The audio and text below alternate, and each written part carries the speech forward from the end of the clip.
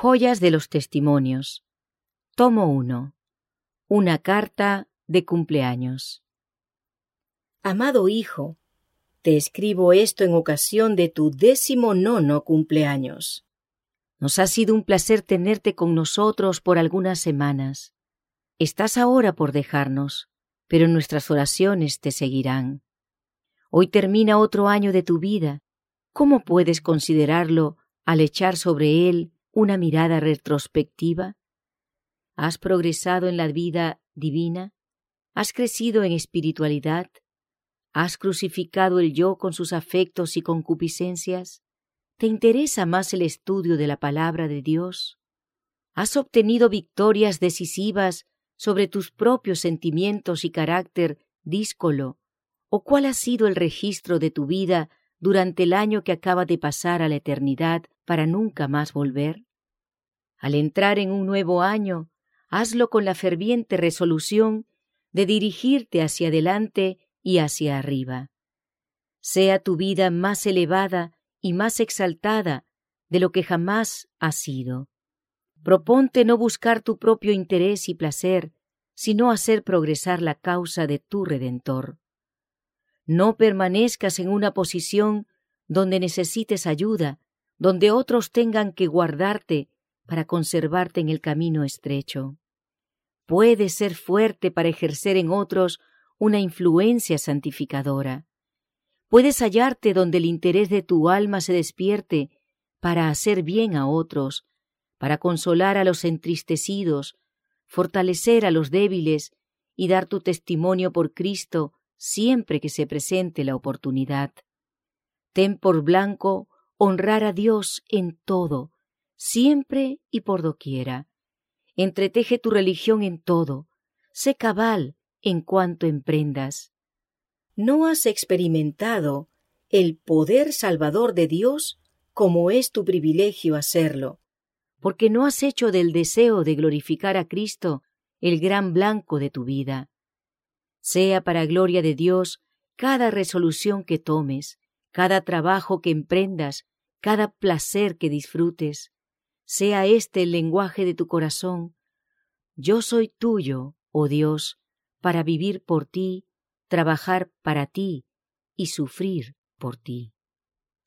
Muchos profesan estar del lado del Señor sin estarlo.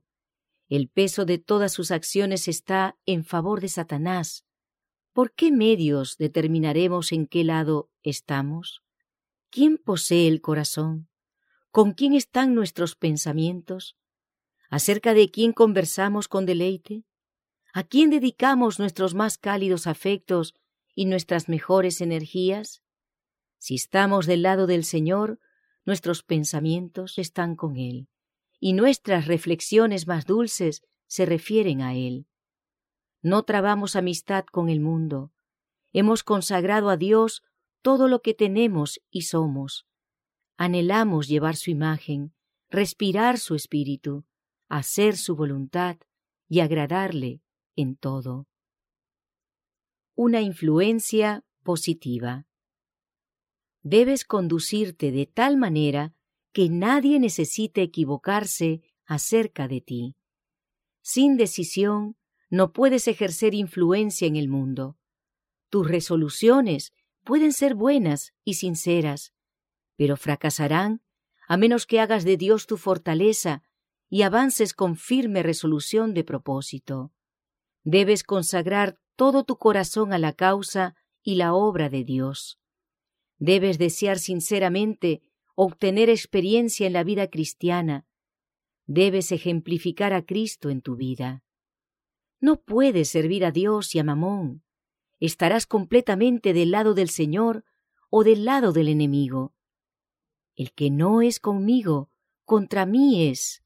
El que conmigo no recoge, desparrama. Algunas personas fracasan en su vida religiosa porque son vacilantes e irresolutas. Con frecuencia se convencen y casi llegan al punto de entregarlo todo para Dios, pero al no decidirse, vuelven a caer. Mientras están en el pecado, su conciencia se endurece y se vuelve cada vez menos susceptible a las impresiones del Espíritu de Dios. Su espíritu las ha amonestado y convencido, pero ha sido despreciado y contristado hasta que casi se ha apartado de ellas. No se puede jugar con Dios. Él nos muestra claramente nuestro deber y si no andamos en la luz, ésta se convierte en tinieblas. Dios te invita a ser colaborador suyo en su viña. Empieza donde te encuentres, acude a la cruz y allí renuncia a ti mismo, al mundo y a todo ídolo. Acepta plenamente a Jesús en tu corazón. Te hallas en un lugar donde es difícil conservar la consagración y ejercer una influencia que aparte a otros del pecado, de los placeres y de la insensatez, para que anden en el camino angosto que deben seguir los redimidos del Señor. Entrégate completamente a Dios, ríndelo todo sin reserva y busca así la paz que sobrepuja todo entendimiento. No puedes ser nutrido por Cristo a menos que estés en Él. Si no estás en Él, eres un sarmiento seco. No sientes tu necesidad de pureza y verdadera santidad. Debes anhelar con fervor el Espíritu Santo y orar fervorosamente para obtenerlo. No puedes esperar la bendición de Dios sin buscarla. Si empleas los recursos que se hallan a tu alcance, experimentarás un crecimiento en la gracia y te elevarás a una vida superior. No es natural para ti amar las cosas espirituales, pero puedes adquirir este amor ejercitando tu mente y las fuerzas de tu ser en esa dirección. Lo que necesitas es el poder de obrar. La verdadera educación es el poder de usar nuestras facultades de manera que produzcan resultados benéficos. ¿Por qué ocupa la religión tan poco de nuestra atención, mientras que el mundo obtiene la fuerza del cerebro, de los huesos y de los músculos? Es porque toda la fuerza de nuestro ser se dedica a ello. Nos hemos preparado para dedicarnos con fervor y poder a los negocios mundanales hasta el punto que ahora es fácil para la mente inclinarse en este sentido. Esta es la única razón que nos explica por qué los creyentes encuentran tan difícil la vida religiosa y tan fácil la vida mundanal. Las facultades han sido educadas para ejercer su fuerza en esa dirección. En la vida religiosa se han aceptado las verdades de la palabra de Dios, pero no se las ha ilustrado en forma práctica en la vida. El cultivo de los pensamientos religiosos y sentimientos de devoción no es hecho parte de la educación. Debieran influir en el ser entero y regirlo completamente. El hábito de hacer lo recto es lo que se necesita. Se obra intermitentemente bajo influencias favorables, pero el pensar natural y fácilmente en las cosas divinas no es el principio que rige la mente. Enanos espirituales. Si se ejercita de continuo la mente en las cosas del espíritu, no será necesario permanecer en la condición de enanos espirituales, pero el mero hecho de orar al respecto no satisfará las necesidades del caso. Debes habituar tu mente a concentrarse en estas cosas. El ejercicio producirá fuerza. Muchos de los que profesan creer en Cristo están muy expuestos a perder ambos mundos. El ser cristiano a medias y mundano a medias hace que uno sea cristiano en una centésima parte y mundano en todo lo demás. La vida espiritual es lo que Dios requiere, y sin embargo son millares los que claman: no sé lo que me pasa, no tengo fuerza espiritual, no poseo el Espíritu de Dios. Sin embargo, las mismas personas se vuelven activas, locuaces y aún elocuentes cuando hablan de asuntos mundanales. Escuchemos a los tales en la reunión. Apenas si pronuncian una docena de palabras con voz casi imperceptible. Son hombres y mujeres del mundo. Han cultivado sus tendencias mundanales hasta que sus facultades se han fortalecido en ese sentido. Sin embargo, son tan débiles como niños en lo que respecta a las cosas espirituales, cuando debieran ser fuertes e inteligentes. No se deleitan en espaciarse en el misterio de la piedad, no conocen el lenguaje del cielo y no educan sus mentes para poder cantar los signos del cielo o deleitarse en los ejercicios espirituales que allí recibirán la atención de todos. Los que profesan creer en Cristo, los cristianos mundanales, no están familiarizados con las cosas celestiales. Nunca serán llevados a las puertas de la Nueva Jerusalén para participar en ejercicios que hasta entonces no les interesaron especialmente. No prepararon sus mentes para que se deleitasen en la devoción y en la meditación de las cosas de Dios y del cielo. ¿Cómo podrían entonces participar en los servicios del cielo? ¿Cuánto deleite hallarían en lo espiritual, lo puro y lo santo del cielo, cuando ello no fue su deleite especial en la tierra? La atmósfera que allí reine será la pureza misma. Pero esas personas no están familiarizadas con ella. Cuando estaban en el mundo, siguiendo sus vocaciones mundanales, sabían lo que debían hacer y cómo debían obrar. Gracias al constante ejercicio, las facultades inferiores se desarrollaron, mientras que las potencias superiores y más nobles del alma, debilitadas por la inactividad, se tornaron incapaces de despertarse para los ejercicios espirituales. Las cosas espirituales no se disciernen porque son consideradas con ojos que aman el mundo y no pueden estimar el valor y la gloria de lo divino sobre lo temporal. La mente debe ser educada y disciplinada para amar la pureza. El amor por las cosas espirituales debe ser alentado. Sí, debe ser estimulado si se quiere crecer en gracia y en el conocimiento de la verdad. Desear lo bueno y la verdadera santidad es correcto en sí, pero si te detienes allí, de nada te servirá. Los buenos propósitos son loables, pero no tendrán valor a menos que se lleven resueltamente a cabo. Muchos se perderán, aunque esperaron y desearon ser cristianos, pero no hicieron esfuerzos fervientes. Por lo tanto, serán pesados en la balanza y hallados faltos. La voluntad debe ejercerse en la debida dirección, diciendo: quiero ser un cristiano consagrado. Quiero conocer la longitud, la anchura, la altura y la profundidad del amor perfecto. Escucha las palabras de Jesús. Bienaventurados los que tienen hambre y sed de justicia, porque ellos serán hartos.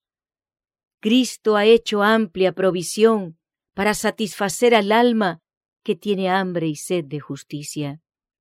El elemento puro del amor dilatará al alma, a fin de que alcance lo superior, en busca del conocimiento más amplio de las cosas divinas, de tal manera que no quede satisfecha, a menos que obtenga la plenitud. La mayoría de los que profesan ser cristianos no tienen idea de la fuerza espiritual que podrían tener si fuesen tan ambiciosos, celosos y perseverantes para alcanzar el conocimiento de las cosas divinas, como lo son para obtener las miserables y perecederas cosas de esta vida. Las masas que profesan ser cristianas se satisfacen con su condición de enanos espirituales. No están dispuestas a buscar primeramente el reino de Dios y su justicia. De ahí que la piedad sea para ellas un misterio oculto e incomprensible. No conocen a Cristo por experiencia. Transpórtese repentinamente al cielo a esos hombres y mujeres que están satisfechos con su condición de enanos e inválidos en las cosas divinas, y hágaseles considerar por un instante el alto y santo estado de perfección que reina siempre allí, donde toda alma rebosa de amor, donde todo rostro resplandece de gozo, donde se elevan melodiosos acentos de música robadora en honor de Dios y del Cordero, y los incesantes raudales de luz fluyen sobre los santos desde el rostro de aquel que se sienta sobre el trono y del Cordero. Hágaseles comprender que hay un gozo superior aún que experimentar, porque cuanto más reciben del gozo de Dios, tanto mayor es la capacidad de los justos para disfrutar la dicha eterna. De modo que continúen recibiendo nuevas y mayores provisiones de las incesantes fuentes de gloria y felicidad inefable. ¿Podrían dichas personas, me pregunto, alternar con la muchedumbre celestial, participar en sus cantos y soportar la pura, excelsa y arrobadora gloria que emana de Dios y del Cordero? ¡Oh, no! Su tiempo de prueba se alargó durante años para que pudiesen aprender el lenguaje del cielo, para que pudiesen llegar a ser participantes de la naturaleza divina, habiendo huido de la corrupción que está en el mundo por concupiscencia. Pero tenían que dedicar las facultades de su mente y las energías de su ser a un negocio egoísta. No podían dedicarse a servir a Dios sin reserva. Las empresas mundanales debían ocupar el primer lugar y recibir lo mejor de sus facultades. Un pensamiento pasajero fue todo lo que dedicaron a Dios. ¿Serán los tales transformados después que se haya pronunciado la decisión final? El santo sea santificado todavía, y el que es sucio, ensúciese todavía. Ese tiempo se está acercando. Los que han educado su mente en el deleite de los ejercicios espirituales son los que pueden ser trasladados sin que los abrume la pureza y la gloria trascendental del cielo. Puedes tener un vasto conocimiento de las artes, puedes estar familiarizado con las ciencias, puedes sobresalir en música y caligrafía, pueden agradar tus modales a los que te tratan. Pero, ¿qué tienen que ver estas cosas con una preparación para el cielo? ¿Te preparan para subsistir delante del tribunal de Dios? No te engañes. Dios no puede ser burlado. Nada que no sea la santidad te preparará para el cielo.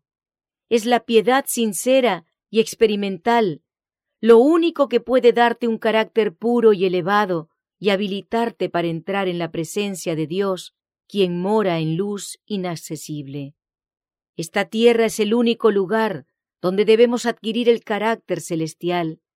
Por lo tanto, comienza enseguida, y no te lisonjees de que llegará el tiempo en que podrás con más facilidad que ahora hacer un esfuerzo ferviente.